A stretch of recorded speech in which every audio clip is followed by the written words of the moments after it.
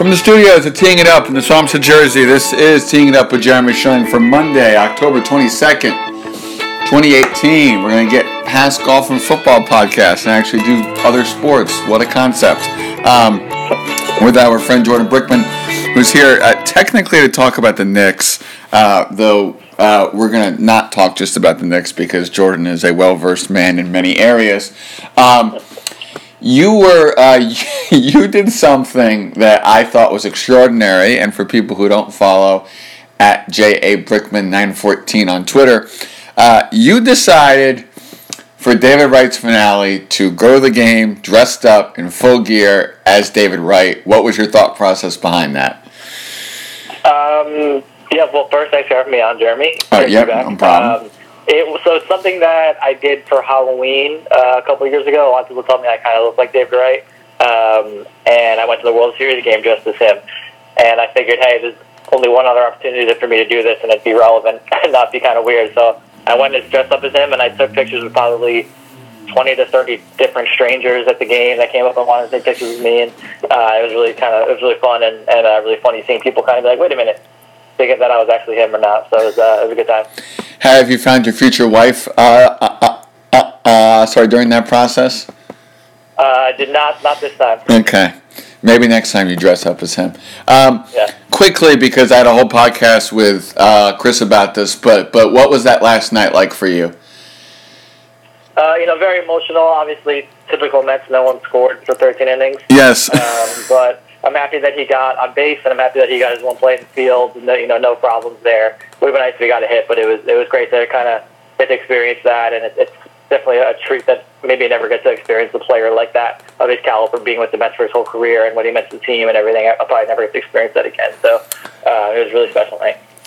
Yeah, I even as a non-Met fan, but as someone who obviously respects him, that was such a cool scene, and then for the game to just go on and on and on and on and on, was just ridiculous. The NBA season is 7 days old, and this guy does not work in media, but he works in publishing, but.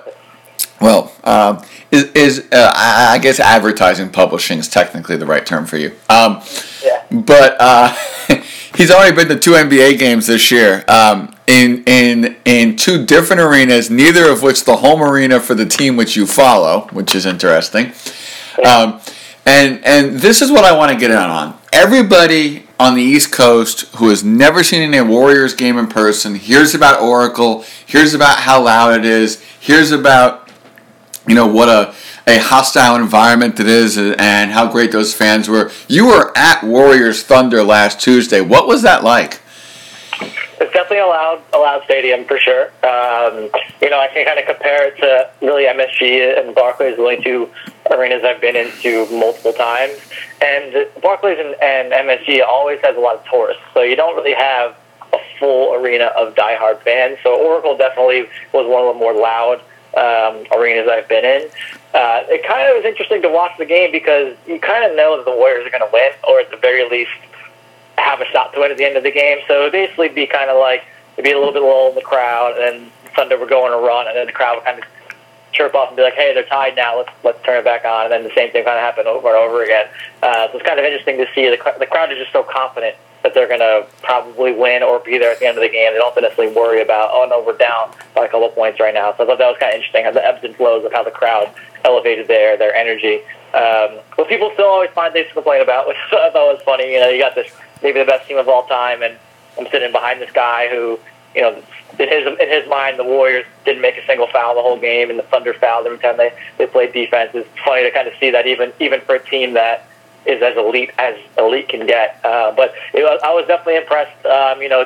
It's out there in Oakland. It's not too far from San Francisco, but you have the A's Park and the Raiders Field right next to it. So it's kind of a nice little hub, kind of like they have in Philly, where all the arenas are next to each other, and definitely got loud, especially for the ring ceremony, obviously, and the banner raising was pretty cool.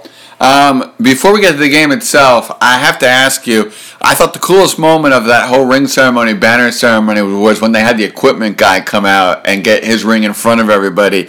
Did the crowd have the same reaction that Twitter and the team did, that this was really cool? Like, did the crowd recognize who the heck that was? It was kind of hard to tell. People were just kind of like clapping for everybody. It was kind of, no one said like, oh, that's such and such. But they were just there. Everyone's obviously just all excited, and it's funny to see kind of which guys got the biggest cheers, and which guys got just decent cheers. It's always interesting to watch. And then we got, if we just flip to the Warriors on a different night, because he only played 6 minutes in this game, but had a huge role in their next game. I can't even pronounce his last name, but Jerebko? Yeah. This dude comes from Utah, goes to the Warriors, and on a team that has possibly one of the greatest starting lineups in the history of the NBA, that dude, who I bet 60% of casual NBA fans have no idea who the heck that person is, gets them the winning basket. I think it just speaks to the importance of having quality role players on your team. Absolutely, and that's an advantage of being a great team, is that you can kind of find these role players. All they have to do is focus on the things they do well, do the little things, and that makes it easier for those types of guys, and they're going to want to go play for the Warriors because it just elevates their level. Now they're a winner, and they can get other jobs. Look at like JaVale McGee, who's now starting for the Lakers last year. The 5 spot's always this year. The 5 spot has always been an issue for the Warriors. It's kind of their one spot on the floor they don't really have a true center. They kind of always been, they had Bogut initially, and obviously they had McGee and Lee for a while. David Lee. Sorry. Lee. They had Lee. Yeah. And Lee was not a great defender, so he had that one stretch in the finals, but his minutes were brought down. So they always do Draymond at the 5. So there's always that 5th spot that's open unless Iggy's out there and he's not a starter. So there's opportunities for guys to come out. And I was expecting to be Jordan Bell this year, but he has not really been getting any playing time to start. Obviously, Boogie will be there second half of the year. But hey, if you're a great team, people want to play for you, and they're going to try to do the small things that they can. And he got that tip in on Saturday, and it was great, on Friday, and it was great. Are we headed towards Warriors Rockets in the Western Conference Finals? I think so. It's you saw the Lakers play the Rockets, obviously, and they're definitely a threat to the Rockets, but they didn't seem like a great team yet. But that's to be expected. They're only 2-3 games into their LeBron era, so I think it's too early to say for them. And I think Lonzo will be the starter at the end of the year, and who knows, they could even trade Lonzo for Damian Lillard. These different guys, so that team could look very different. And I think the Jazz are definitely, you saw what they just did with the Warriors. They went toe-to-toe with them till the end, and just they were tipping away from winning that game. So I think that the Jazz, if Ricky Rubio can stay healthy, they have a shot to shock some people, but hard to say that anyone's going to beat the Rockets or the Warriors in a 7-game series at this point. Veteran teeing it up, listeners know that Jordan knows as much about hip-hop as anyone I know. So speaking of the Rockets, where does Spit Spat or Spit Gate or whatever you want to call it rank up there if this was a rap beef between Rondo and CP3? Well, it actually kind of reminds me of the Drake Pusha T beef because it came out kind of after the Spit Gate happened that Rondo and CP3 hate each other. And they hate each other for a long time. And that's kind of where the Drake and Pusha T similarly have kind of had this unspoken beef for years, or at least their crews did. So it's kind of funny to see it all kind of come to a head. It's definitely interesting, especially because, it does seem like for some footage now that Rondo did spit, but it's amazing how low-key the spit was. You had to really zoom in and slow it down and focus on his jaw and CP3's reaction, and it's kind of crazy to see. But I think the biggest loser in that for me is Ingram, because he came in for no reason and threw that punch, really tried to escalate things. Surprised only got 4 games, to be honest with you. If you look at what Melo did, it's a different era, a different time, different player. Melo got 15 games for coming in and punching Marty Collins in the face a couple years ago when he was on the Nuggets at the Garden. Again, different commissioner, different time, but he's only basically suspend Ingram for a week. I thought was interesting, but I have my fantasy team, so I'm not going to complain too much. But it's amazing how the view of the NBA has changed since they came down so hard a few years ago with opposite Dallas and the Palaces. They should have, and the Nuggets Knicks brawl, and they kind of just said, hey, you're going to be spending for a couple games. Let's be water under the bridge. These two teams could definitely play each other in the playoffs, so that'll be even more interesting to watch when that happens. It's funny you mentioned that because I also thought that just all of the suspensions overall, 4 games, 3 games, and 2 games were rather low considering how big that was, and then I realized that maybe with the NBA's stretched out schedule and having more days for more rest, this was more about the number of days than the number of games. It's possible. I mean, Ingram's had the biggest, which is 4 games, and he's just missing this week, and he's back the first game they have next week. So, you're looking at half a week for Rondo and CP3 or so, 3/4 of the week. So it's really not that harsh. No. Obviously they'll lose out on some money, and it's not a good look for their image, especially CP3, who is the head of the Players Union. But I think people understand that CP3 got literally spit on by somebody. It's hard to keep your cool when that happens. It's so disrespectful. So it's going to be interesting. It's going to be a storyline to watch because obviously these two teams are both in the West. They're going to play each other again. And obviously LeBron is great friends with CP3. So it's going to be interesting to see how that evolves throughout the year. It's interesting.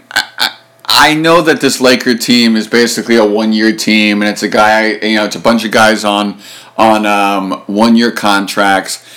But everybody looked at the Lance Stevenson signing as the questionable one. I looked at the Rondo signing as if he can behave, it's great. But if he gets into that weird Rondo mode that nobody can quite discern, kind of like Kanye in a very different way. Just to be perfectly clear, I am not comparing Kanye to Rondo, but Rondo has this mysterious side to him that I thought could pop at any time, and lo and behold, in game 2, this thing pops. Yeah, that's interesting comparison to Rondo and Kanye. They're both definitely geniuses, so they definitely have that in common. The thing is that LeBron told Magic Johnson that he wanted these kind of cerebral, next-level thinker players in the team, and Rondo definitely fits that. So I think I'm not too concerned about his fit in the locker room because I think that there's always these reports that Rondo's super arrogant and he's really hard to coach because he thinks he's the smartest guy in the room. Well, he's going to be dealing with the best player in the NBA maybe ever, and probably one of the smartest players in the NBA of all time as well, with LeBron. So you would think if there's anyone he could feel like he's a peer with, it would be LeBron. So it's going to be interesting to see how that evolves. My concern is how all these guys fit together. They had a lineup the other day against the Rockets with Rondo, Lance, and LeBron out there. That lineup's just not going to shoot enough. It's not going to win. It's going to be interesting to see LeBron play off the ball more this year, but when he has the ball in his hand, he's going to be looking to kick it out, and you can't kick it out to Lance or Rondo. It just really shrinks the floor and kind of hurts all their value, especially when they're playing a team that shoots a ton of threes like the Rockets do, like the Warriors will when they play them, and those types of teams. So they need to figure out their rotation still, but I think Rondo is such a smart player, and he does so many things well on the floor that they'll be able to figure it out because they're going to need people that can make plays on this team, and Rondo's definitely one of them. He should come off the bench, though. Yeah. So should be starting. All right, quick one on just the East overall. Are you this is Celtics Sixers, or is this or do you give the Raptors any chance of being in that Eastern Conference Finals, or is this headed to just Celtics Sixers? Obviously, definitely the Celtics, but I'm not crowning the Sixers yet as the second best team in the East. The Sixers were not that good last year. They went on that big run, the last month or two of the season against some really bad teams.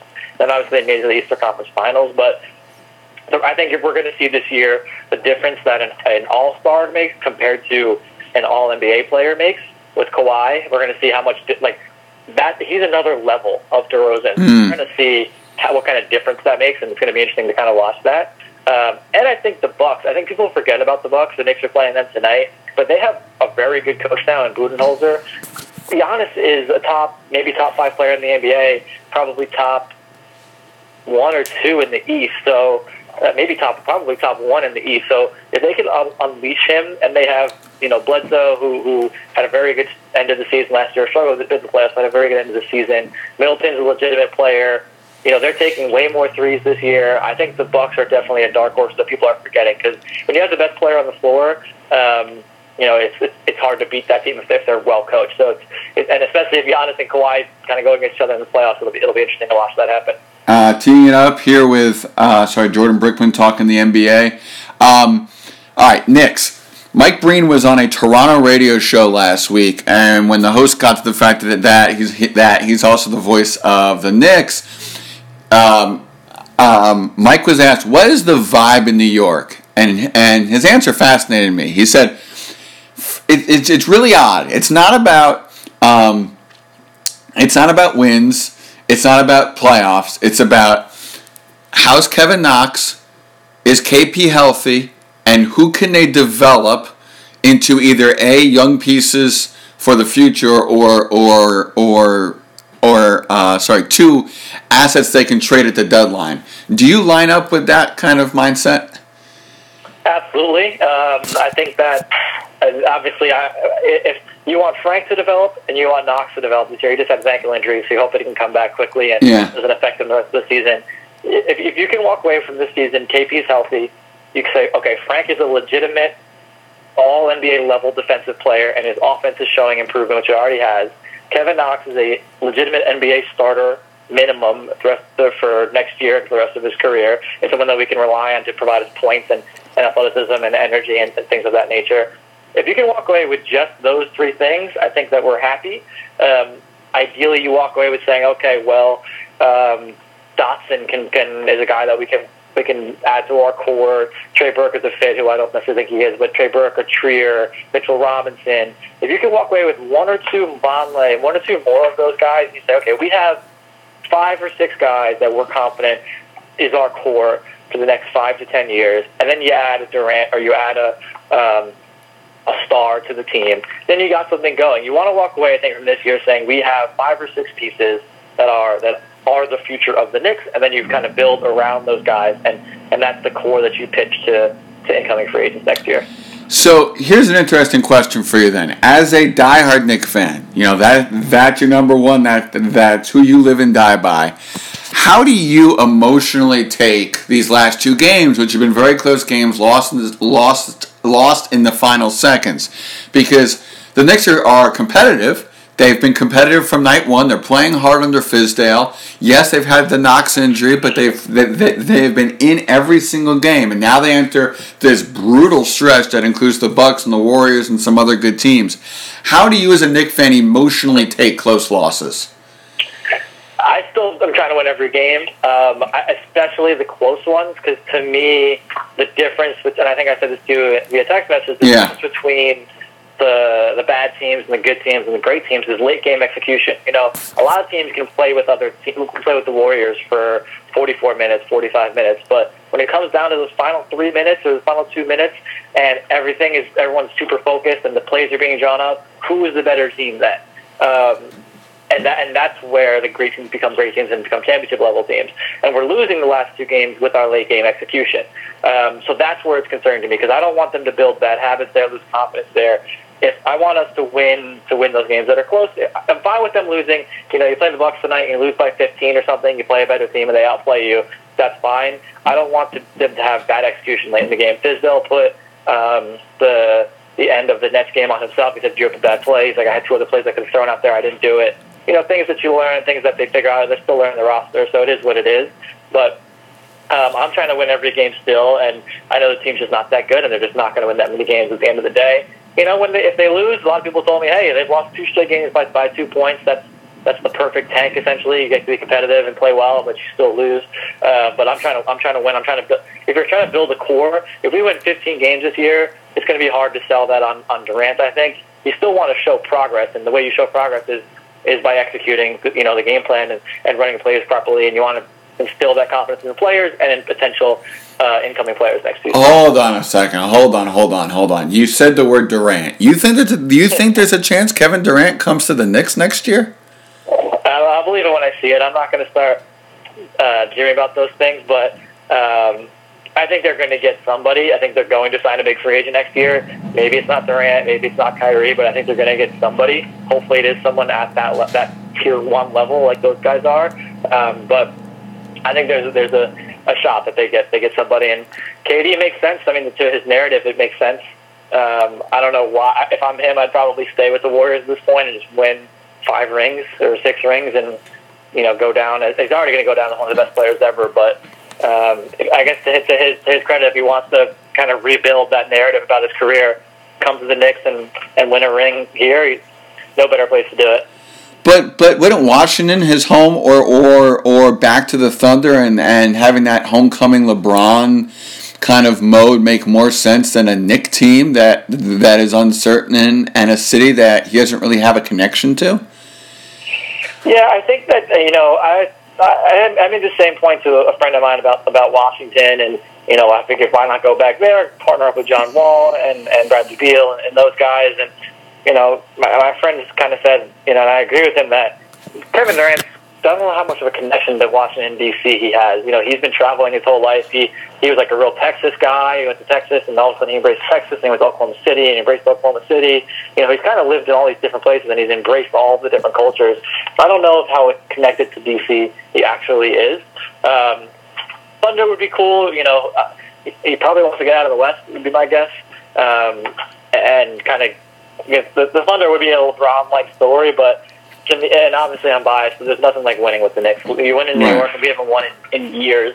You pair him with KP, that's a pretty darn good core just from 1-2 right there. And the length of that team with those 2 guys and Frank and Knox's length, that's 4 guys with over 7-foot wingspan. He could really do some damage in the East. And guys who can play some defense. Yep. Last thing, how did Alonzo Trier go undrafted? It's shocking that he went undrafted when you see what he's doing, because he's a better athlete than I thought he would be. Sometimes these pure scorers, they're not the best athletes. They just can kind of shoot it and score. But he's getting those chase down blocks. He's strong. He had that PED suspension that he had 2 of them, and it seemed like they were related to the first time he took the drugs. Second time was a false positive.